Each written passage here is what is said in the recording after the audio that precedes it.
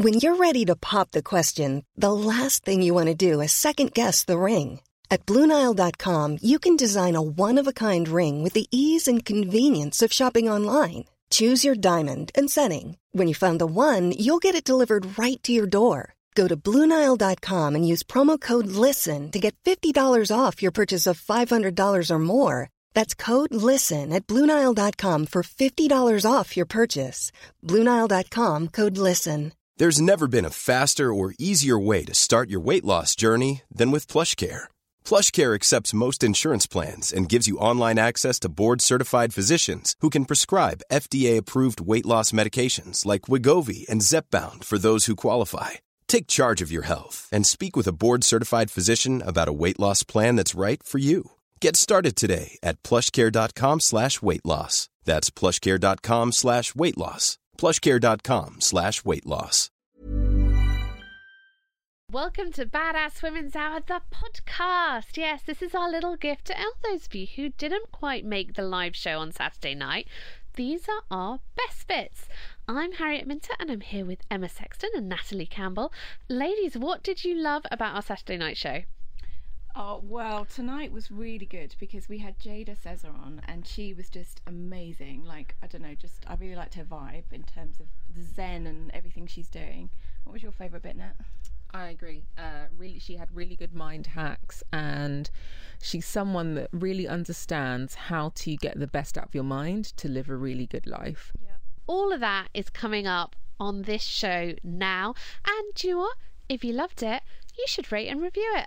5 stars, because that's the gift that you give to us. Badass Women's Hour XL on Talk Radio. Fembot can go to hell. Fearless opinion and inspirational conversation on the hour of Badass Power. Underwear, armpit hair, many imitators, but no one compares. Badass Women's Hour XL with Harriet Minter, Natalie Campbell and Emma Sexton on Talk Radio. 1, 2, 3, 4!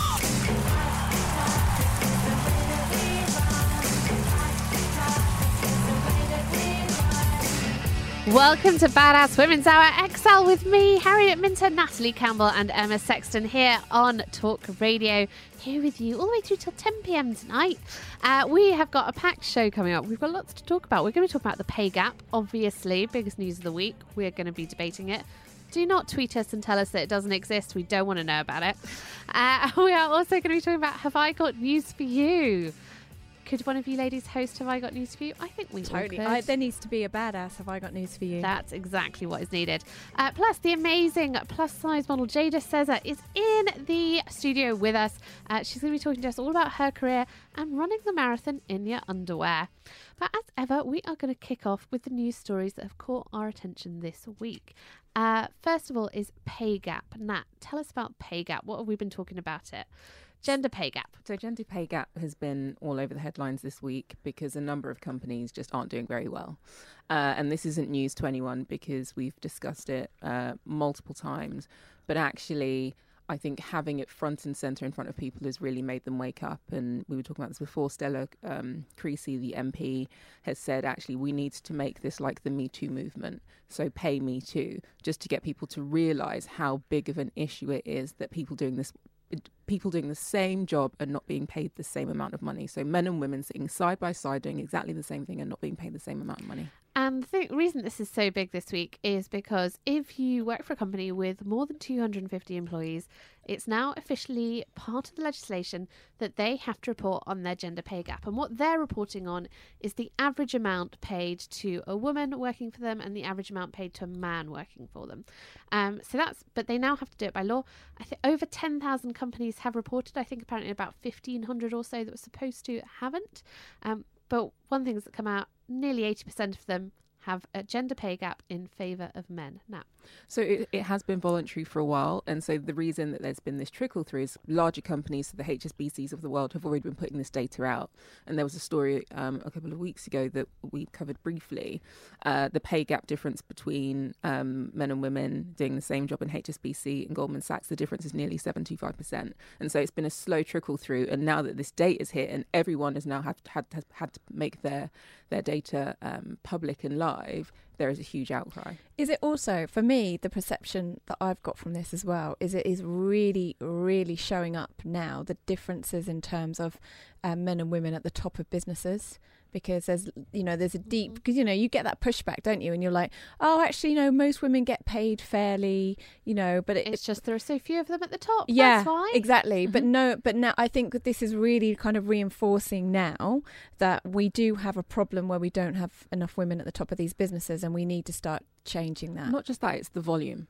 So where it was 1 and 2 companies, you'd hone in on the company. Now we have all of this data to be analysed. Actually, it's changed the game. So it's like, It's not just 1 or 2.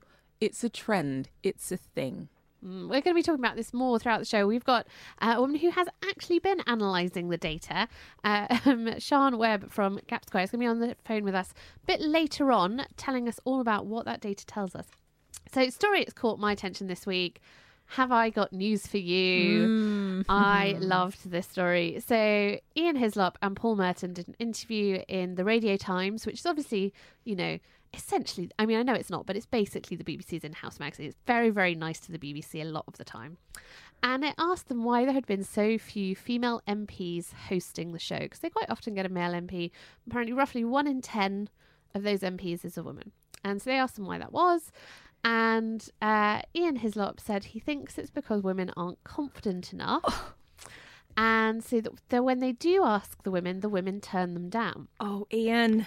And then Paul backed him up. And no, it's this big, surprise. Yeah. Basically, boys saying, I just love it. We ask so many women. Don't you know how many women we've asked?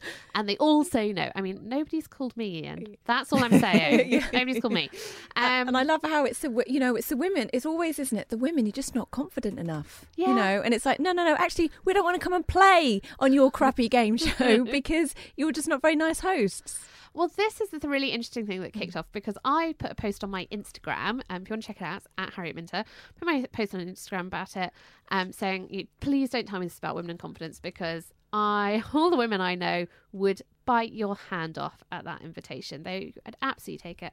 And I got inundated with responses from men and women saying, that's not true. We'd feel really uncomfortable. Or when I ask women, they don't come and do it. Or when I've tried to get women on my show, they won't come. But uncomfortable is different to not confident, right? Because yes, that's the different thing. Because, I'm a confident person, but I wouldn't want to go on that show because I mean, the reading that I've been doing, when Anne Widdecombe hosted it, they totally annihilated her, basically. So what they do, because they've been working together for so long, they know each other's vibe. They can easily gang up on any individual, and I find that they do it more often with women. In addition, with the editing, there is so much of the show that's films that we don't see. So with the editing, actually, women, when they do get some airtime, don't seem to say the punchy, witty thing. It's always saved for those two individuals. And therefore, if I was a woman watching, I'd be like, well, what's the point in going on? Because they're not going to make me look like the brilliant one. So I think that's exactly it now. Because what most people don't know is that Have I Got News For You is 99.9% scripted. Yeah. So the stuff that looks like off-the-cuff banter has been scripted. But what it seems to me as a woman watching it, it's two things, which is one, the women don't get the funny lines. Mm-mm. They don't. They're there to be school mom-ish and keep everyone in check. They play matron. They always play matron. They play matron, which is not a lot of fun. So then they don't look like the big star of the show. They're not made to look funny. They're not helped to look funny. And the second thing is that they do kind of make it them and us. Yeah. And I think, in fairness to the guys on the show, they don't know they're doing it. They don't know that they treat the women Hang on. Paul Merton and Ian Hislop. Ian Hislop is one of the most intelligent men. Yes, but what do we know about intelligence? It has nothing to do with unconscious bias. So I would imagine, I bet sometimes they think they're being really nice. I think they think they're giving that person an easier ride. That they don't actually understand that the atmosphere on that show is boys' locker room. Yeah. So a woman walking onto it already feels out of place. I'm sorry, I'm just getting a bit bored of giving guys like Ian Hislop and Paul Merton, who are intelligent, smart people, they just don't understand. Has there not been enough media? They're all, Have I Got News For You is reviewing the news every week. Are you not reading the same stories that we're reading? I've seriously got no tolerance for them. No, I agree with you. I think, though, there's a couple of sides. Either we really, really push to be on the show, or we create our own formats. I think we create our own show. and that's the thing. Have I Got News For You is what it is. They are the two individuals that hold the show up. They've been bantering together for so long. So much of the show is driven by their banter, a bit like Top Gear. You know, if you remove certain lines and you don't give them enough space to have banter, there is no show.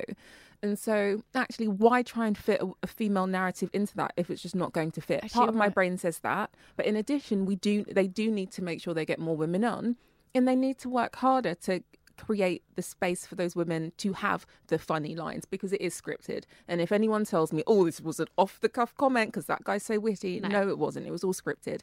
And then in the edit, make sure that if the woman does say something brilliant, you put it in the edit. The best woman on there was Jo Brand. Do you Jo remember Brand Jo on there Brand? was She excellent. totally annihilated them in a really smart Well, way. she didn't even annihilate. She just said the facts. put the facts out, Yeah. and she just made them have that wake up moment Yeah. where they went, oh yeah, I did say something quite stupid. Yeah. So if you didn't see it, they were talking about sexual harassment in Parliament, and Ian Hislop said, oh, I think it's all got a bit far now and everyone's being a bit silly, and, you know, we're essentially ruining sexual harassment because women are complaining about having their knees touched, etc., etc.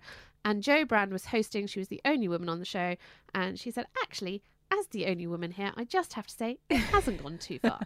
And she really explained why it hadn't and why they needed to really think through their opinion before spouting it off. And it was brilliant. And if you haven't seen it on YouTube, go watch it. Yeah, so Ian Hislop, do better. Paul Merton, do better. No, but it's not just them, is what I'm trying to say. It's the producers, the exec producers, the casting, it's the editors, because I'm guessing they are all men like the two men on the show. So they're just doing what makes them feel like great men. And people, you know, And also, have they're banter. just, you know, they think that I'm sure they published a list of people that they have emailed asking them to be on the show. I'm sure they would find there are a lot of women on that list, right? But I pretty much guarantee that list would still be 30-70 women to men, because that's the number at which we think we've got a lot of, and we haven't. And I'm also really sure that the email would be exactly the same. So be like, hey, we think you'd be great on the show. Come on. No, I'm not really feeling that, thanks anyway.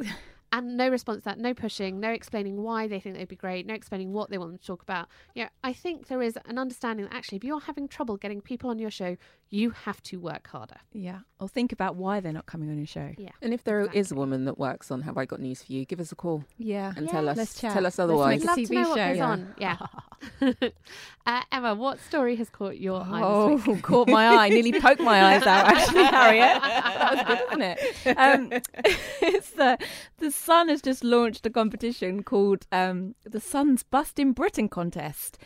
Basically, it's back, and they have a judge. I don't know who this person is, but they have their own email where you can send in the pictures of your bust, and they will decide whether you get through to the final. I'm guessing it's a man judging these, but if it's a woman, please let me know. And then if you win, you get whisked off to Spain, and you get £1,000 plus a professional photo shoot. If you're a runner-up, you get £250. And they're doing this whole big roundup for women to celebrate their busts, take photos and send them in. We've had Kelly Brook this week talking about it. What I loved in The Sun is they've got a whole judge giving you top tips, and they've even got some thoughts from their boobologist. Yes, ladies, you can have the job title boobologist. Now, why didn't they tell me that at school? And guess what? It's a man. Yeah, of course it is. So Patrick Malucci, the boobologist. I think this is such an outdated, irrelevant competition. I feel like this is an April Fool's joke, but it isn't.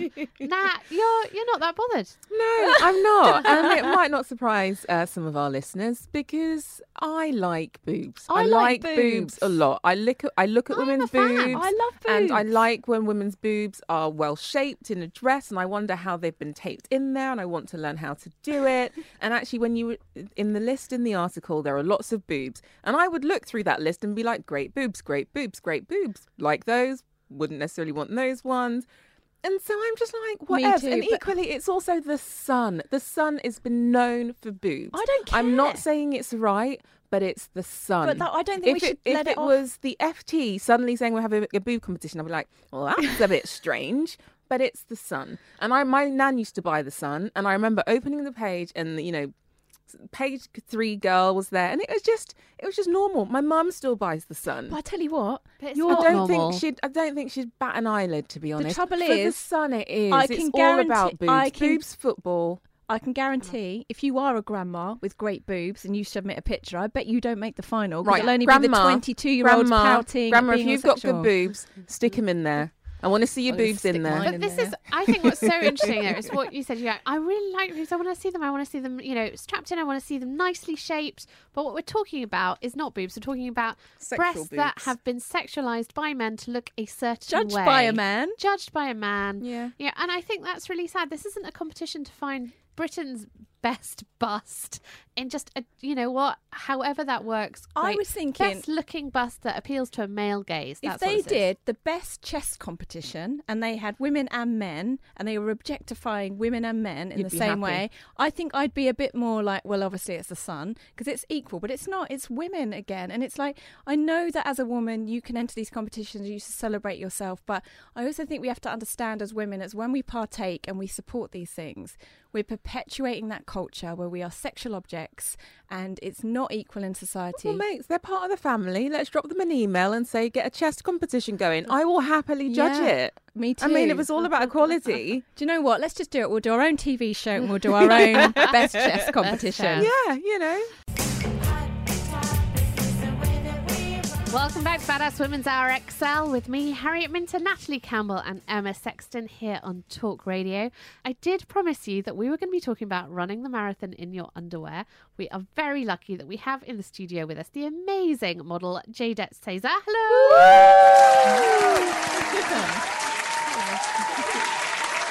Thank you for joining us.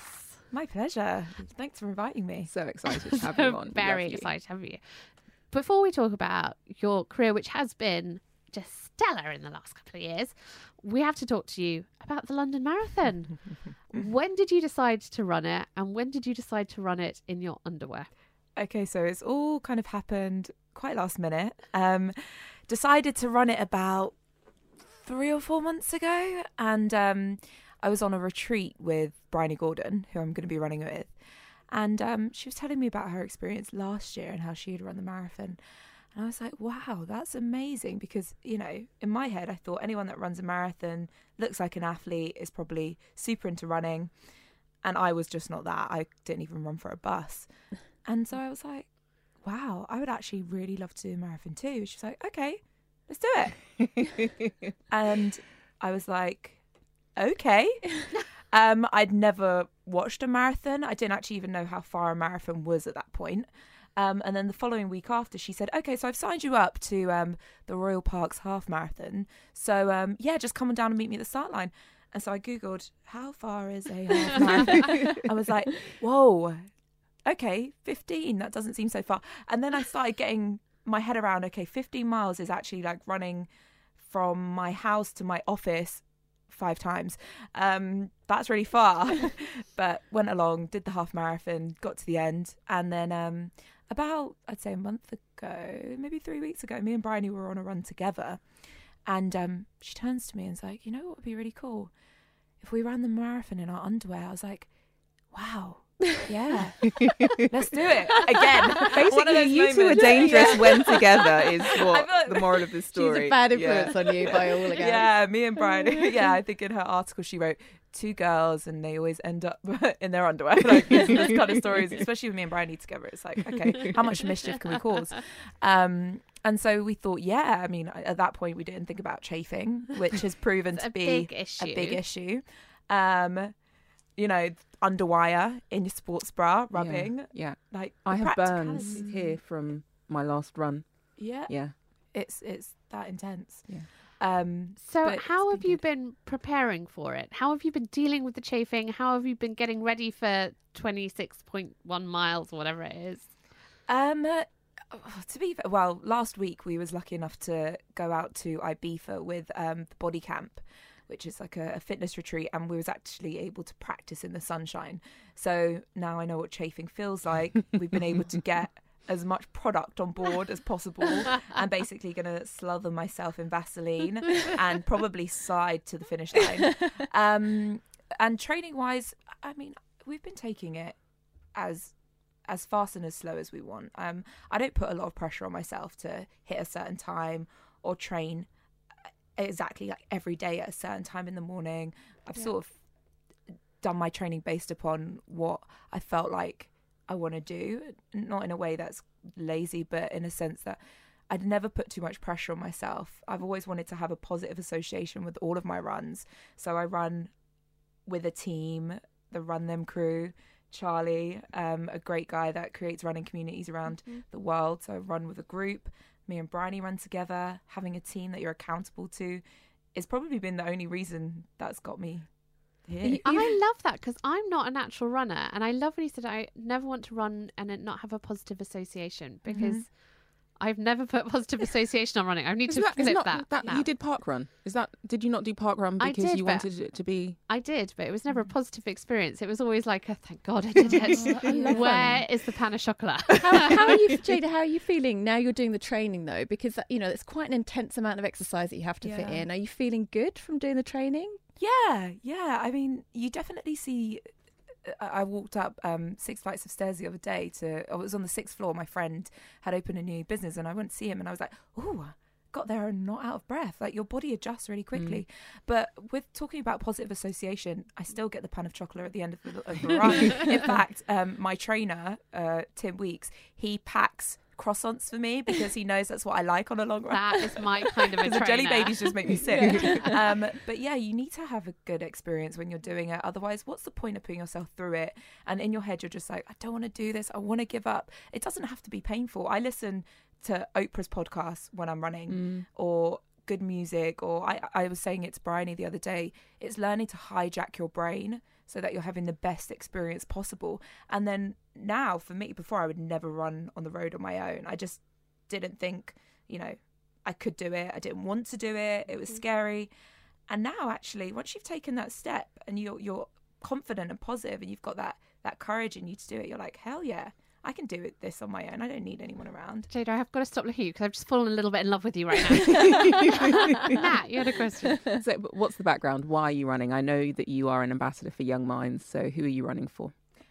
So we're running this marathon for Heads Together, mental health charity. Okay. And tell us about Heads Together and what they are about and helping, for anyone who doesn't know. So Heads Together are an umbrella for Young Minds. They look after different charities that will promote positive mental health, support, well-being, a kind of facility for people that are feeling mentally, I guess, in need of some, a foundation of building strong mental health, and you can go to them for advice and support. And yeah, I think through my work with the Young Minds charity, that's how I got involved with Heads Together. And do you think because of who you're running for, you've purposely then taken a positive attitude to the way that you train? Because it would be counterproductive to do anything else. Yeah, it's really interesting, actually. The other day, somebody got in touch with me and said, it's interesting that you're journaling your mental journey, not your physical journey. And I believe that it all starts and ends in your mind. So being able to even get to the start line was purely because in my head I thought, mentally I can do it. Yeah, why not? Your body is capable of incredible things. You just have to get there. And, little things that hijacking your brain again, but little habits to get to the gym. I make sure everything's lined up. So in the morning when I'm rolling out of my bed, I roll into my gym kit, into my trainers and roll out the door before my brain has time to catch up to know what I'm actually doing. So I think Heads Together and Young Minds, they all fit really well into the motivation in going and doing the marathon. Yeah. And where have you got all these kind of mind hacks from? Like, you sound like you're very emotionally intelligent in terms of like you understand how your mind works, how you're going to use your psychology to like help you run. Where have you learnt about this? How have you got to this sort of stage? I studied it. So I have a degree in psychology and a master's in child psychotherapy, but I've just always been interested in taking control of my mind and the thoughts and understanding why as human beings we do certain things. Is it nature? Is it nurture? Is it things that have been imprinted into us through our childhood or the way our parents have raised us? And I've always been curious about, rewiring my mind to be the best version of myself. And I read a lot. I'm always curious to find out other people's mindsets. So at the moment, I've got a book from Brené Brown that's all about embodying the power of vulnerability. So being okay in that space, and how in that space of vulnerability you can then grow. And that's where you actually feel the most joy, because you've let go of everything else. And those are the things that I live for, because I don't think I've ever felt that empowered with something I've ever bought or something outside of me. So yeah. And so that's a really interesting mindset to have, I guess, in the industry that you're in, because you're in the fashion industry and you are probably one of the leading plus size models in the fashion industry right now. And you created that, you sort of built that brand for yourself, but it is an industry that kind of preys on people's insecurities a bit.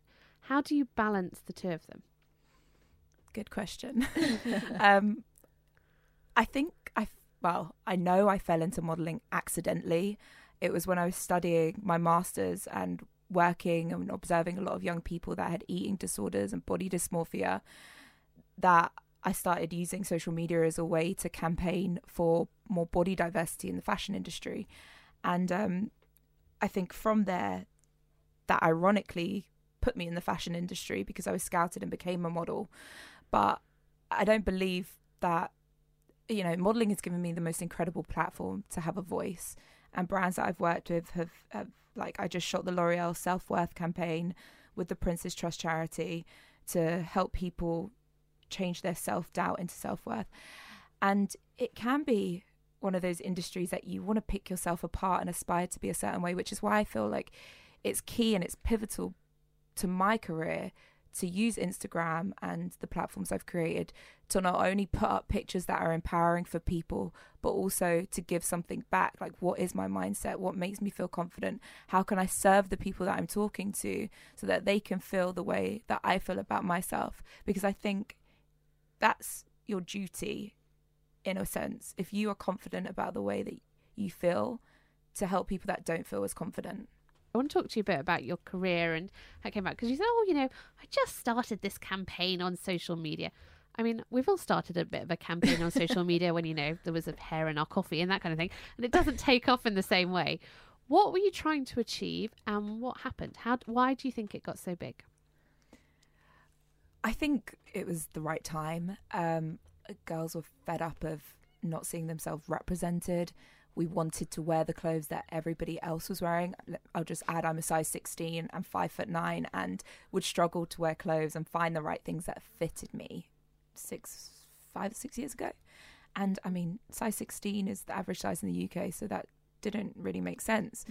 So I think it was the right time, and social media had kind of, I definitely know Instagram had just started, and I was one of the, got onto it before everybody else did, started talking about it. And I think it was a clear, consistent message that I was really passionate about. Often not we're passionate about something from time to time and forget about it and then move on to the next thing. But working with young people and seeing how it really infected their brains and just really made them feel so, their confidence so diminished. It just reminded me of how, times I felt when I was growing up, and also my little nieces, how would they feel growing up if there wasn't any diversity for them to see? Yeah. Nat, we were on a panel together and you mentioned that your dad was a really positive influence as well. Do you think enough people have the support of their family to let them know that actually what they're seeing on social media isn't a reality? Yeah. Is a different reality. I call those anchors. Mm-hmm. I was really lucky enough to have my family as a really strong anchor growing up. My mum never really wore makeup. I never had fashion magazines in the house. My dad enrolled me into like violin and swimming lessons, and he was like, we would sit down and have career talks, and he'd be like, okay, so are you going to do your doctorate? Will that take 1 year? Okay, very good, you can get it done in 1 year. I'm like, no, it doesn't work like that. But education was key. He would always tell me stories like, I'll take you we would go to Waterstones, and he would say, we have all the money in the world for books. And so he'd be like, go in and buy what you want, get what you want. And so I would have these adventures through different authors growing up. And that for me was what I lived for. And I think if maybe I didn't have that and I had more attention placed upon, you know, you have to wear the latest jeans or the latest trainers, and that's what's important and that's what dictates your self-worth, then maybe I'd be a different person. Jada, can you tell us a bit more about your being a social media influencer? Because I know this time, well, around about last year, we sat next to each other at dinner, and I didn't really know a lot about being a social media influencer. I just saw accounts that have loads of followers. You have 173,000 followers on Instagram. But I sat next to you, and the way you talked about how you were developing yourself, well, I was just absolutely mesmerised, but also at your business and branding knowledge, and you were telling me some of the work that went into that, and I wonder if you could share some of the ways that you have been successful as a social media influencer because of the way you've approached it. Ooh, lots of things. So I can tell you, like, logistically, like the technical things is knowing when your followers are most engaged, posting when they're going to be online and watching you, and that's all down to analytics and Google Analytics and Instagram Analytics. But I think what excites me the most is really connecting with your audience and, you know, being a part of a conversation and finding out what it is that they want to hear from you and how you can give back to them. Because everyone's coming to your page selfishly for a reason, because you make them feel a certain way, whether that's a beauty brand that they want to buy into because it makes them feel more confident when they put that lipstick on, or whether it's, you know, we go to Oprah because she inspires you to be the best version of yourself. Somebody's coming to you for a reason. And it's hard when you are your brand because you are changing, you are developing, your interests have, you know, my interests change all the time. And reining that in to really define what it is you want to put out there. And so I'm constantly doing mind and vision boards and understanding what that is and what doesn't need to be shared as well, because that can be a hard thing. Oversharing, being able to pull back, that, you know, that's a skill in itself. And how do you deal with, I don't know, all the likes, all the messages, the trolling? I'm just thinking, if you've got that amount of followers, like, you know, when you do a post, how you kind of manage that bombarding of I don't know, like adoration. Yeah, I think you kind of can't put too much value on it. You can't put too much value on the love and the likes the same way you can't on the negative stuff. I think that's the trap that we can fall into. And I think I've probably fallen into it a few times where I've definitely had all these likes and been like, oh, wow, okay, that must really work. So maybe I should post more of just that. And then I'm like, no, because that's not, we're women that are multifaceted. It's not just about, I don't know, the bikini pictures. We're more than that. And once I stop putting value on those likes, then I can kind of let go. And I don't, when I post a picture, I might be online trying to reply to comments for the first 20 minutes. And then after that, I let it go and just let it do its thing. Also, mind hack, well, this is more of an Instagram hack. I was reading a few articles and it says that when you swipe down your feed and that little timer thing at the top, it does something to your brain where once the likes pop up and you see that little bubble, it sends this cortisol in your brain that makes you then get a spike of gives you a little like happy dopamine, isn't it? I think, and those kind of things scare me because that's all social media has been designed exactly for that. They've programmed all of social media to basically make us addicted to the dopamine. Yeah, that's worrying, but loving your work. I'm going to wager a bet because I do think you're the next big thing. I've told you this already. Sending lots of love your way. And the thing that made me think that, first of all, I was following you when you were in Sydney, but you did the Women's Health Naked issue. Not many people would get naked. And where were you? Were you outdoors? Were you on a rooftop? A very cold rooftop. So naked on East a London. Exactly. Overlooking a lot of builder vans driving past.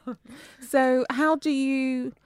So, you know, there was probably a point where you never even thought that you would be doing a shoot like that. How do you get to a point where you're doing that sort of shoot and you're doing it confidently, complete? Because you are starkers, but you're showing that your body, you love your body, you embrace your body for everything that it is, and sending that message while equally doing a glamorous shoot on a beach. So I'm keen to know, you know, in terms of how you build your brand as a model. Who is it that you want to be? What do you want to be known for?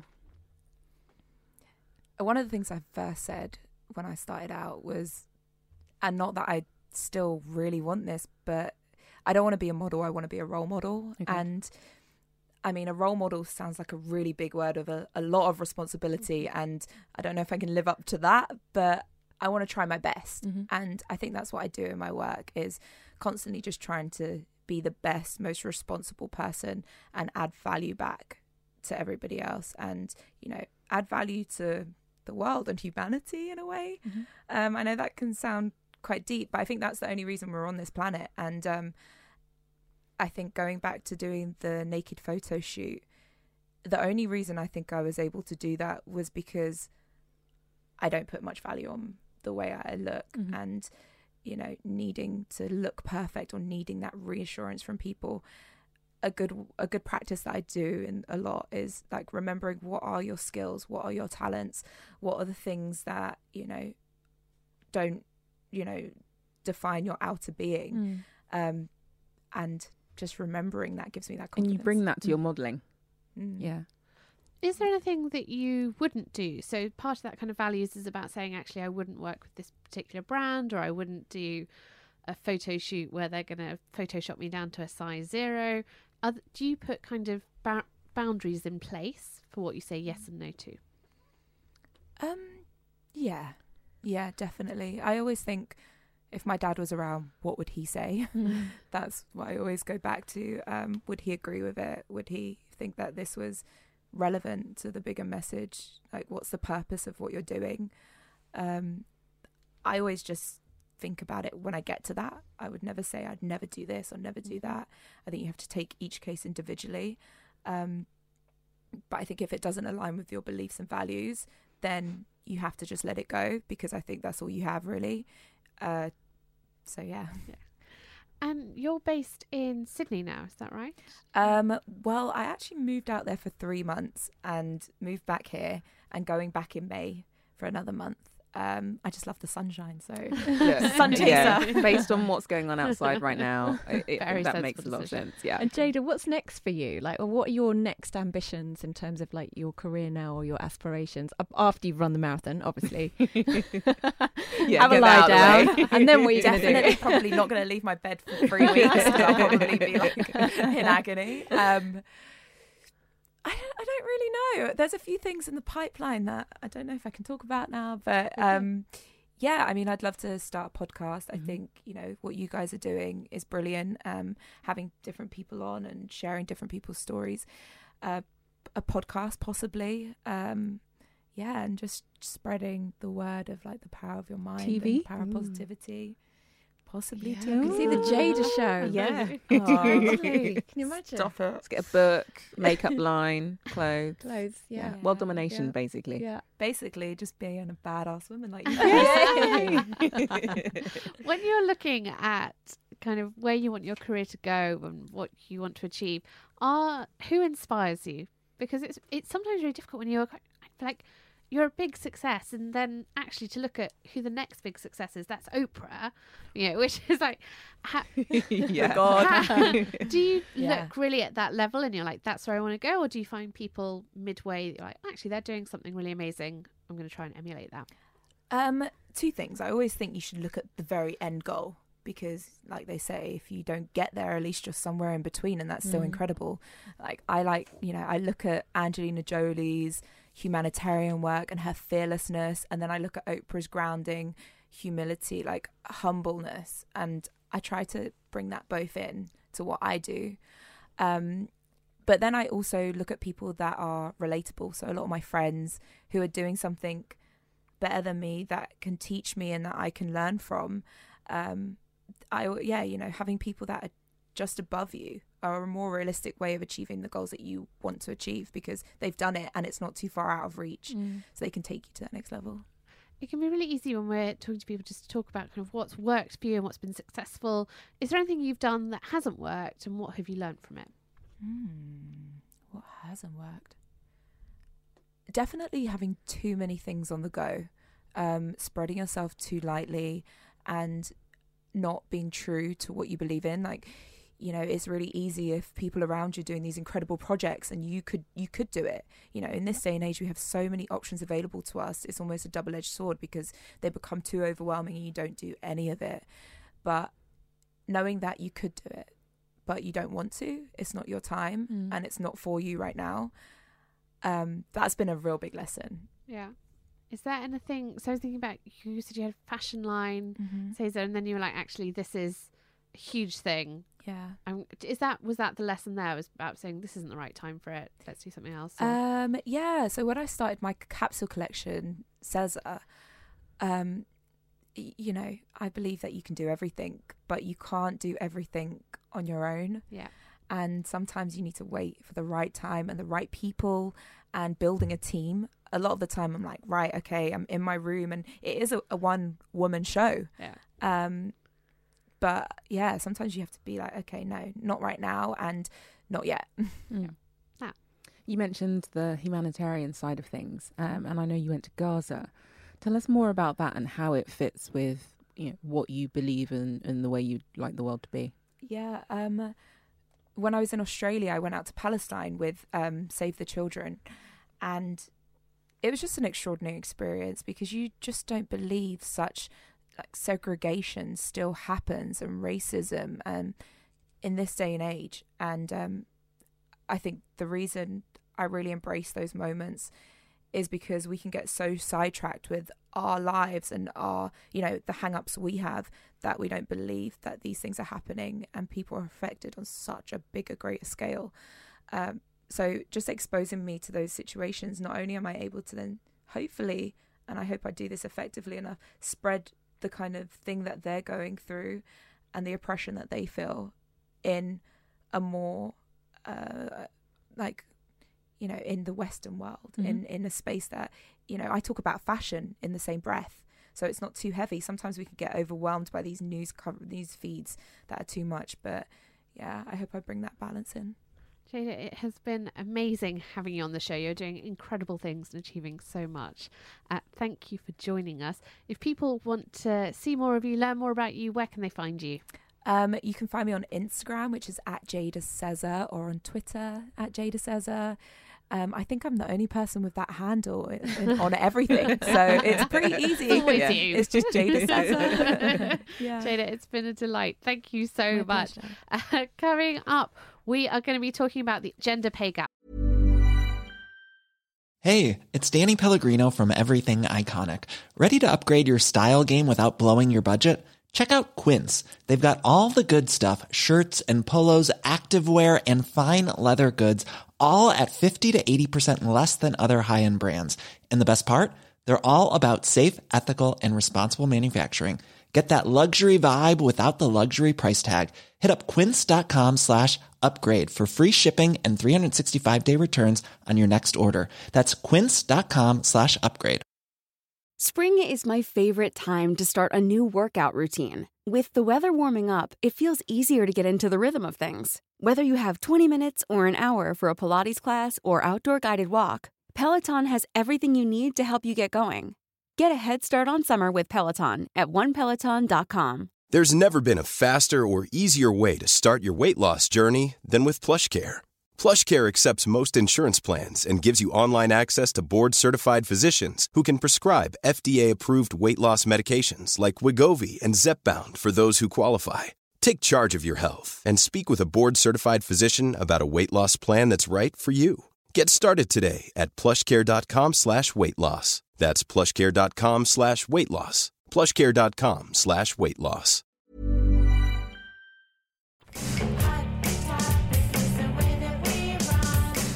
If you have missed, I don't know, if you've been asleep the whole week, then you might have missed the fact that this week became the week when legally, officially, companies with more than 250 people had to report their gender pay gap. So we are going to be talking about actually what is the gender pay gap and what do we now know about it and what is going to be happening about it with Sian Webb, who is the Vice President of a company called Gap Square, which specialises in doing the analysis of the gender pay gap. She's on the phone with us now. Hi, Sian. Hi there. So first of all, let's start off. What do we mean when we say the gender pay gap? It's a good question to start with, I think, because there's been a lot of confusion, I think, in the UK about what the difference is between the gender pay gap and equal pay. Yeah, Harriet pointed this out in the break. She was like, It's not the same thing, Natalie. Yeah, it is definitely not. And the thing is, a lot of people do get confused by it. The gender pay gap is essentially, it looks at, as a whole, an organisation's pay structure. So what you do, you take all the men in an organisation and add up essentially all of their pay and work out the average hourly rate that men get. Then you do the same with the women. And then you look at the difference between the two, and that difference is the gender pay gap. Oh. So it's not about like someone earning more than another doing for the same job, but looking at, as I said, the company as a whole. So then you look at, well, what does this actually mean in terms of what does this actually show? And actually, it's not about, as I said, it's not about one person being paid more than another, but about, I guess, the structural inequalities that exist in the workplace. And what do I mean by that? That's, for example, there being more men in better paying positions, like you get more men on boards, or more men in higher paying roles, for example, in technology and engineering, compared to women who are more likely to be doing jobs in admin or support roles. So it's the structural inequalities that exist in the workplace. It's kind of what the gender pay gap shows. And Sean, lots of people this week have been saying it's actually not worth very much knowing this, that it doesn't help us in any way, that actually knowing that people at the top of the organisation get paid more than people at the bottom and that most of them are men versus most of the people at the bottom being women, well, we all kind of knew that. We've learned nothing. What actually is the value of this reporting? I do think on the one hand, the data isn't perfect, but it is just the beginning, and I do think that what you can see actually goes a long way. So one of the things we've learned this week, that 8 out of 10 companies have show that women across the organisation are being paid less than men, and this is something we never knew before. I mean, yes, we knew there was always going to be a lack of women in senior positions. We also learned that there is no sector in the UK in which women are paid better than men. Wow. And that's actually quite staggering. You know, we live in 2018. You'd like to think that, we've made some progress, but actually it shows that we've actually got a huge way to go. The other thing it shows, I think, is there are obviously some companies that do worse than others, and I think that this will have a knock-on impact on recruitment and retention of female staff. Taking for example the airline industry. So I know that like EasyJet, when they reported their figures, and they've got a mean pay gap of 51%, and they came out a few months ago, and they came under quite a lot of scrutiny and criticism for having a pay gap of 51%. But then Ryanair came out last week and said that they've got their gender pay gap is 67%. And then you look at British Airways, which has a pay gap of 35%. Now, it shows that as airways go, there are some that can do better than others. And as a woman working in that particular sector, would you prefer to work for an airline that actually has a small gender pay gap compared to a bigger one? You're more likely to want to work for an organisation that's got a smaller gender pay gap.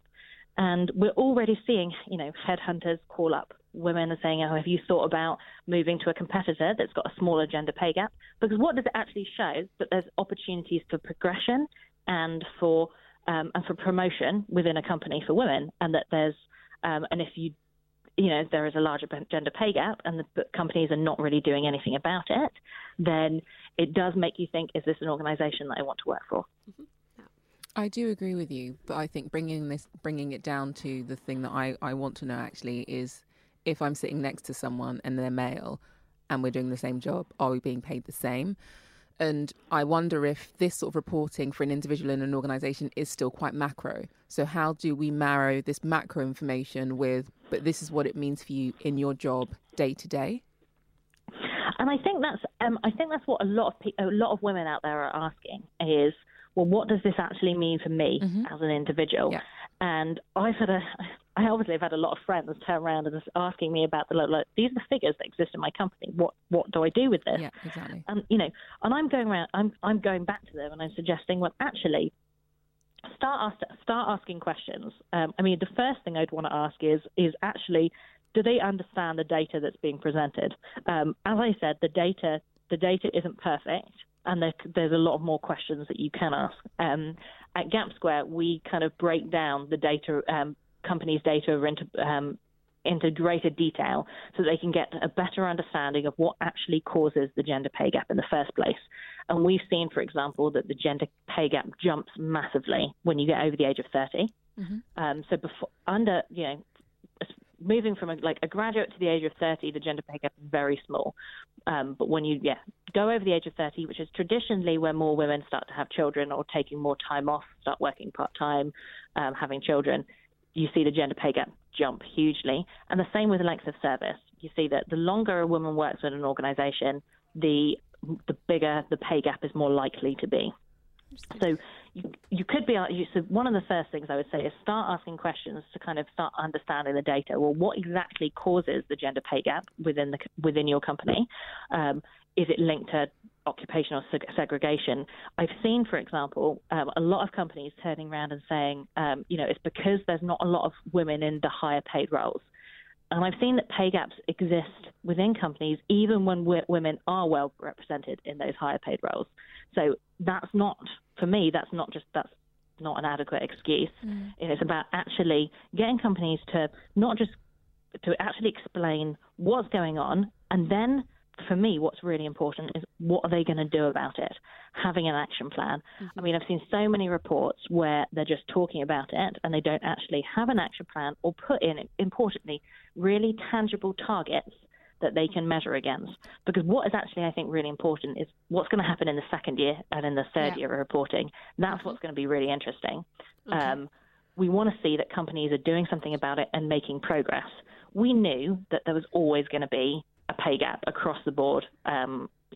We like you said earlier that yes. Sean, what are the structural things that need to change? You used a great example in terms of the flight industry, and that British Airways are doing better than Ryanair. But what are the things that some of these companies that have a slightly better gender pay gap are doing? Do you have a clear kind of outline of some of the things that companies need to be doing much better at? Yeah, I mean, and again, I don't think you'll be surprised by any of them. So flexible working, I think, can be one actionable change. Not just having a flexible working policy, because a lot of people can have policies, but making sure that that's actually truly embedded within the organisation. When you have more people, like when women, like as I said, go off and have children, you find the gender pay gap jump. It means there's less. They tend to find that it's because there's less opportunity to be able to move and get promoted because they're worried about the fact that any other organisation, if they move, won't give them the same sort of flexibility that they've already got, or that they won't be considered for promotion because they take time off to have children. But actually, for there to be policies within a company that promote that offer promotion for part-time working or sharing positions, flexible working, and another big thing, and this is when I think it's not just a women's issue, but around parental leave and about really changing the culture that we have around men taking time off to look after children as well. Often it's seen that women bear the brunt of the childcaring responsibilities, often because maternity packages within companies are very much skewed towards women, and they've always historically have been. And actually, it's about that culture shift, I think. Yeah, because we're seen as a liability. As a woman, you're a liability because you might take a year off to have a baby, where a man doesn't ever have that. So until a man is a liability like a woman, then that's never going to change. Yeah, and in some Scandinavian countries, they've changed things so that actually, I think it's Norway, where in the first 2 years of a guy having a kid, he has to take 3 months off paid to help raise the child, and that immediately changes the dynamics of your workforce when it comes to. There's no longer that women being seen as a liability, because actually both, when you decide to become a parent, that's a joint responsibility that you take, and that both parties have to sacrifice an element of their career. Sean, quickly, because I'm just flexing my GCSE maths here. If I had a gap, so I was running a company and I had a gender pay gap. If I brought in a woman and just decided to pay her a load of money, could I make it look like my gap was smaller, even if the actual structural things didn't change? With what? It depends on the size of the company. So if you had a company of 10 and you brought in one more woman and paid her a huge amount, yes, of course, that would change. That would change the mean pay gap, less likely the median, because the difference between the mean essentially can be skewed by really high earners. Yeah. Whereas the median is the middle value. So if you have the majority of people that are, like the majority of women are on that slightly lower salary than men, that is why you have that you can't really change the median gender pay gap by just going in and employing so what I'm really trying to get is, so I couldn't manipulate the data by just saying, right, by next year, I'm just going to bring in, so for 250 people, I'm going to bring in a woman in each division, pay her loads of money, and it looks like everything's hunky-dory when things aren't. That is not possible. It would change the mean, but it wouldn't change not the median. Yeah, okay, no. Great. And do companies have to report on both, or can they pick one or the other? They have to report on both the mean and the median. They look at the workforce composition, so they're looking at men and women across the 4 quartiles, which is organising your company from the lowest paid to the highest paid, dividing them into 4 equal quarters, and then plotting men and women in each quarter. Okay. So that's another thing. So that's another thing to actually look at. Are there more women in your higher quartiles? And when you usually see a lack of women in those higher paid roles, is usually an indication of what's going on within your gap. And Sean, other thing. Does the gender pay gap go far enough? Because when we were looking at, say, the BBC's pay a few months ago, and that came out, one of the things that was really clear there was it just wasn't just about women, it was also people of colour. So should we be extending this reporting out just beyond gender? Absolutely. I think that the ethnicity pay gap is something that should definitely be extended. It's something that actually at Gap Square we offer. As part of the software that we provide, you can immediately get the ethnicity pay gap as well as your gender pay gap. And that's something that we've got the Greater London Authority and London Metropolitan Police who reported a few weeks before they reported their gender pay gap figures.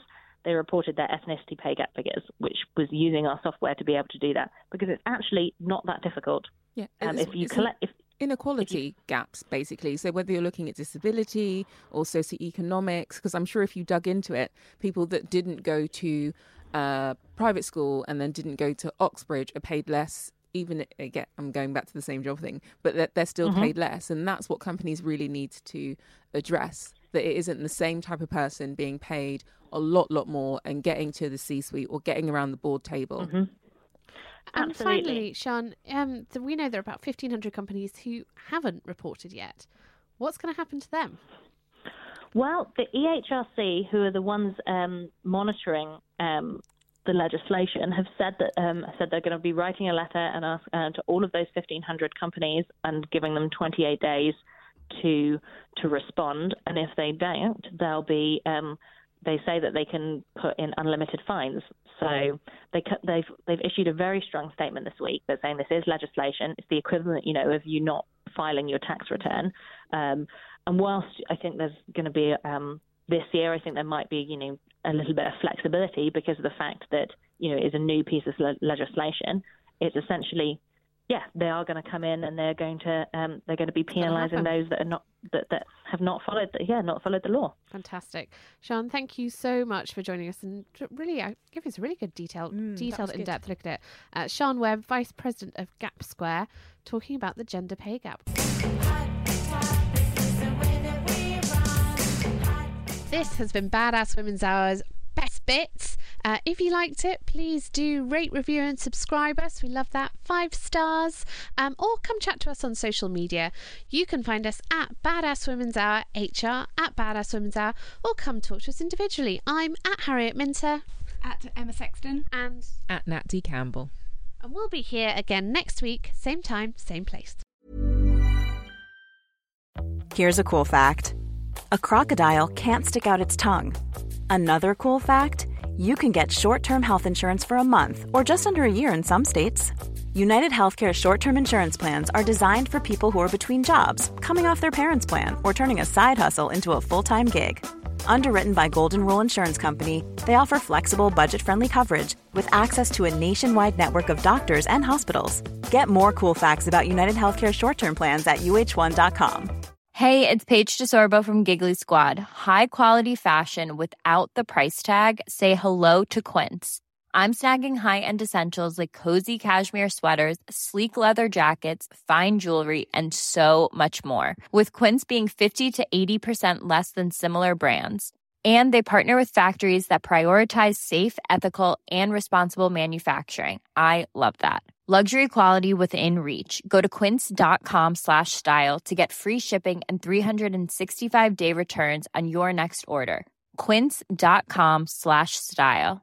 Even when we're on a budget, we still deserve nice things. Quince is a place to scoop up stunning high-end goods for 50 to 80% less than similar brands. They have buttery soft cashmere sweaters starting at $50, luxurious Italian leather bags, and so much more. Plus, Quince only works with factories that use safe, ethical, and responsible manufacturing. Get the high-end goods you'll love without the high price tag with Quince. Go to quince.com/style for free shipping and 365-day returns.